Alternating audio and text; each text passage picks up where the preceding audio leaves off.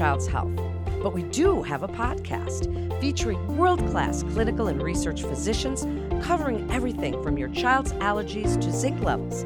This is Kids Healthcast by Weill Cornell Medicine, and our topic today is teen vaping. And my guests in this panel discussion are Dr. Jonathan Avery. He's an associate professor of clinical psychiatry and the director of addiction psychiatry at Weill Cornell Medicine. And Dr. Brandon Stiles. He's an associate professor of cardiothoracic surgery at Weill Cornell Medicine and chairman of the Lung Cancer Research Foundation. Gentlemen, I'm so glad to have you with us today, as this is such an important topic right now, and so many teens are really getting into vaping thinking that it's a safer alternative to cigarettes and smoking other things. Dr. Stiles, I'd like to start with you. What is vaping for the parents that really don't know, and what's the prevalence and the societal impact that we're seeing from it?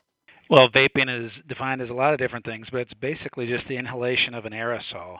Generally, a lot of these commercially made devices have a heating component that heats a liquid that can be made of anything, and then turns it into an aerosol for inhalation. This is often mistaken or just thought to be perhaps water vapor, but it actually consists of lots of fine particles and varying amounts of chemicals. There was essentially no vaping in 2011, and since then it's taken off and grown steadily. There was a recent study just a year ago that showed the rate has almost doubled, and that now almost 20% to 25% of 12th graders have tried vaping or have even vaped in the last month. And many of these teens think that they're just using flavors, but about 25 to 30% also use nicotine, rates of which are rising.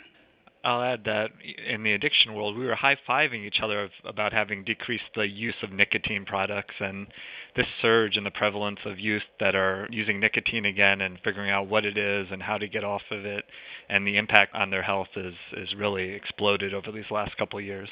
Well, it certainly has, and I've seen that in my own family. So, Dr. Avery, what's different now about what we know about this habit? As you said, that at first, addiction specialists thought this might be a good thing, but what do we know now? Right, we thought it might have a role, and it may have a role in helping chronic smokers, adult smokers, get off cigarettes and quit their nicotine habit, and sort of viewed it as a nicotine replacement therapy to decrease nicotine over time.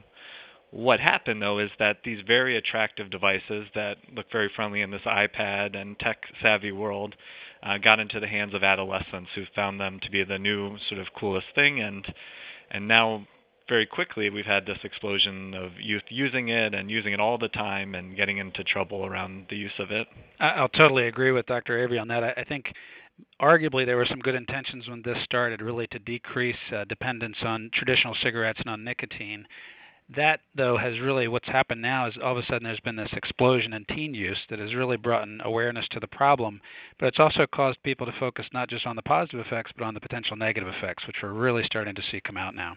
We certainly are. I mean, we're hearing more about it in the media and even deaths. Dr. Stiles, tell us a little bit about what's in the vape juice. As Dr. Avery said, there are particles now and things that we didn't think were probably in there, but for parents, they don't know if these kids are vaping nicotine type products or harmless products, or if they're vaping weed and marijuana. So what is it that they're vaping? Well, I think you really hit the problem there. Part of the real issue with this is that we really don't know what's in individual products, and we don't have a great handle, and certainly teens who are using them don't. Nicotine is probably the most important and the most addictive element that's in a lot of the devices, but as you mentioned, there's also THC, cannabis, potentially in some of these devices as well. In general, though, there can be lots of things. There's generally a solvent, which is typically polypropylene glycol or vegetable glycerin, and then there's a flavorant. And they mix all these together and heat them up. And another part of the problem is, although we understand what goes into it, we don't really understand what happens when they heat them up and when we aerosolize them and breathe them in. That potentially leads to a lot of unexpected negative effects and to compounds that we're not really sure what they are. So now I'd like for you both to compare and contrast. As we've said, addiction specialists thought it might be good. And even Dr. Stiles, you're a cardiothoracic surgeon. You might have been happy that it might help people to quit smoking. Is it healthier than smoking cigarettes? Can it help quit? Well, a lot of my life has lived in the lung cancer world, and for that I'm excited about the possibility to help people quit. Tobacco, as Dr. Avery can tell you, is a terrible problem for patients to get rid of. the potential to quit traditional cigarettes with these e-cigarette devices, I think, is high. There's been some randomized trials that suggest that the quit rate might be higher initially with e-cigarettes. But I think the more compelling problem is that in big population studies that hasn't borne out as well as we'd like to see. And the other problem is that even though patients quit with e-cigarettes, they seem to maintain more of a nicotine addiction than with standard nicotine products.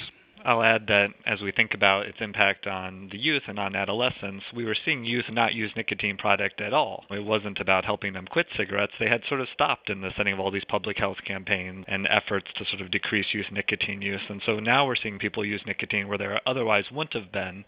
They wouldn't have been exposed to cigarettes.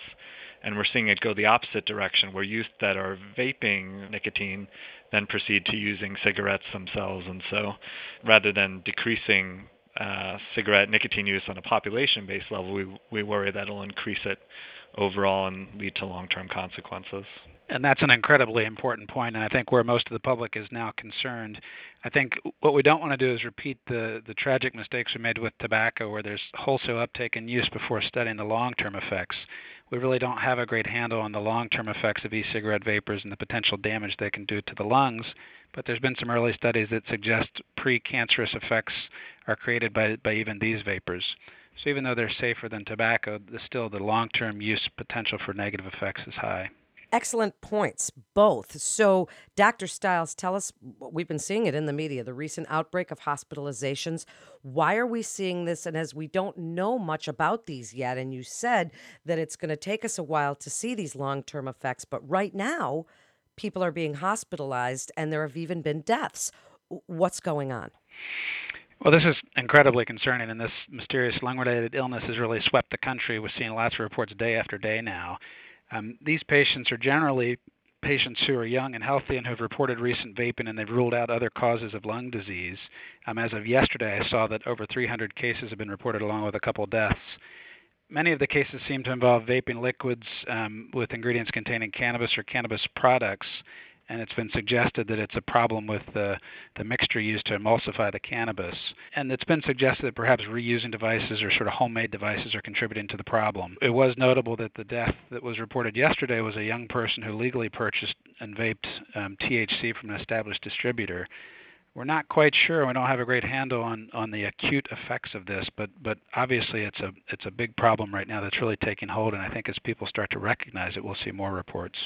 It's really very scary for a parent. So, Dr. Avery, as a parent, I'd like to know, are these things regulated by the FDA? And tell parents what we should know about e-cigarettes and the marketing and sales to youth, which seems to be so prevalent. Right. I mean, parents are sometimes the last to know in terms of their kids' use of these products, and for a lot of reasons. I think one is that they're smokeless, which, in the past, if you were going to light up a cigarette, mom and dad would be aware the smell would be on your clothes, or you couldn't do it in your room without the smoke coming out. And so what happens is that kids can use these now without the detection of their parents, and they don't know. And so even though the FDA and cities and other local organizations are trying to keep it out of the hands of adolescents, trying to remove flavors, a lot of that is sort of lost on parents who sometimes aren't even aware in the first place that their kids are using the device. And so we certainly encourage advocacy, and we encourage the FDA to do all they can to get it out of the hands of their adolescents. But a lot of the work now with kids and families, given that it's out there and so many people have it, is letting parents know about these devices, letting kids know about these devices, about the harms, about the risk for addiction, and how it can really go undetected in all sorts of ways if we're not sort of aware as a family unit, aware as a school unit, aware as a society about the impact of these devices. Yeah, and I'll add to Dr. Avery. I think those are all great points. I think the FDA is wrestling with how best to deal with this, and they've made some good early steps in trying to decrease the sale of flavored devices, to really go in and inspect businesses, and they've established a deadline for e-cigarette manufacturers to apply, but it's created a bit of a gray area, and really the holes that come through are what has already happened and how to stop it and get behind it and what the black market is like. I think Dr. Avery hits it right on the head when he says it really becomes a discussion with parents, a discussion at schools, a discussion about potential long-term effects. We've got to change it from a habit that has all of a sudden been seen as cool to one that is seen as potentially deadly. And I'll add to that point that we know for adolescent substance use, as perceived harm goes up, use goes down. And so sometimes we think adolescents are sort of immune to perceived risk, but they're not. They don't want to do things that are harmful for themselves, and changing the narrative from this as a safe, cool product to something that could lead to bad downstream effects for them is going to be an important change in the dialogue, or important dialogue that we have to keep talking about. Well, that's so true. So, Dr. Stiles, as a parent, again, what can we do to help our kids stop if they've started? Well, I can certainly give a parent perspective. I have a teenager, and we talk about this all the time. Talk about other kids in his school who have tried or experimented with it, and talk about what the conversation is at school. I'm a big believer in just talking about it, and I think talking about all the news reports and all the problems that are coming out is a very important part of a parent's sort of playbook for addressing this problem with their kids. I think we could also do better addressing it on more of a broad perspective through the schools and through community organizations. I'd like to see more of that happening as well. And I'll add that as an addiction psychiatrist, one of our roles is to make all physicians addiction providers. Our goal is to inform all the clinical community, and so the pediatricians are often the entry point for families and kids to learn about this. And so we're encouraging pediatricians to ask questions about juuling, provide information, know the local resources on how to get people off of these devices if necessary. And so the pediatricians may do a lot of the frontline heavy lifting in terms of interacting with parents and kids on the medical side of things. And I'll echo that. I just took my 15-year-old to the pediatrician yesterday, and the pediatrician apparently grilled him about vaping, which made me very pleased and happy to hear. As I would be too. And what a great point to getting the pediatricians involved, because they see things in our children we don't always spot ourselves. So let's give you each a last thought here. So, Dr. Avery, I'd like to start with you, as this can be a problem with addiction, and there are so many today. And with our teens, it's so scary. What would you like parents to know about vaping and how we can get our kids to not start in the first place? Right, and I mean, nicotine is one of the most addictive substances. Once you start, it becomes really hard to stop, both from withdrawal symptoms, also it becomes sort of the answer to every question, as substances do when you have an addiction to something. What to do when you're bored at the end of the day with your friends, going out. And so my wish is that, as we've talked about, that everyone's informed, that it's something that we can talk about, not sensationalize things, at the same time not minimize things, and let people know about available resources if they need help coming off, or they need more support than just from the school system or from their parents, and not sort of avoiding the stigma, the shame that comes with trying to quit or with substances, and really something that we can all embrace as a community to do something about. Dr. Stiles, last word to you. Please tell parents and other providers what you would like them to know about vaping and the dangers and what we're seeing happening today. Well, I couldn't agree with Dr. Avery more that half of the battle is just addressing the stigma and really talking about it in open situations. For me, as a lung cancer doctor, I would just hate to see the past repeated. We went through an incredible period where we were unaware or willfully ignored the negative effects of tobacco, and then suffered a huge spike in lung cancer deaths, as well as heart disease, cardiovascular disease, stroke, all at least part from cigarette use. What I would hate to see is us repeat those mistakes of the past. And so I think this problem really needs to be studied. We need to look at the negative potential, both short-term and long-term effects of vaping and of all the different components. And we really need to take a careful look towards regulating it. I think in particular we need to regulate as well as we can for our most vulnerable patient populations, which I think is really teens and adolescents, so that we can help take some of the pressure off of them. I couldn't agree more. Such important information for parents to hear. Thank you to my guests, Dr. Brendan Stiles and Dr. Jonathan Avery, and to our listeners. This concludes today's episode of Kids Healthcast. Please remember to subscribe, rate, and review this podcast and all the other Weill Cornell Medicine podcasts. For more health tips and updates on the latest medical advancements and breakthroughs, follow us on Facebook and Twitter. Until next time, I'm Melanie Cole. Are you or a loved one suffering from the painful side effects of cancer and cancer treatment? Swollen joints, back pain, and surgical complications are, unfortunately, common. Be sure to listen to our podcast about rehabilitation medicine, Back to Health. You'll learn how rehabilitation medicine can help promote wellness during and after cancer treatment.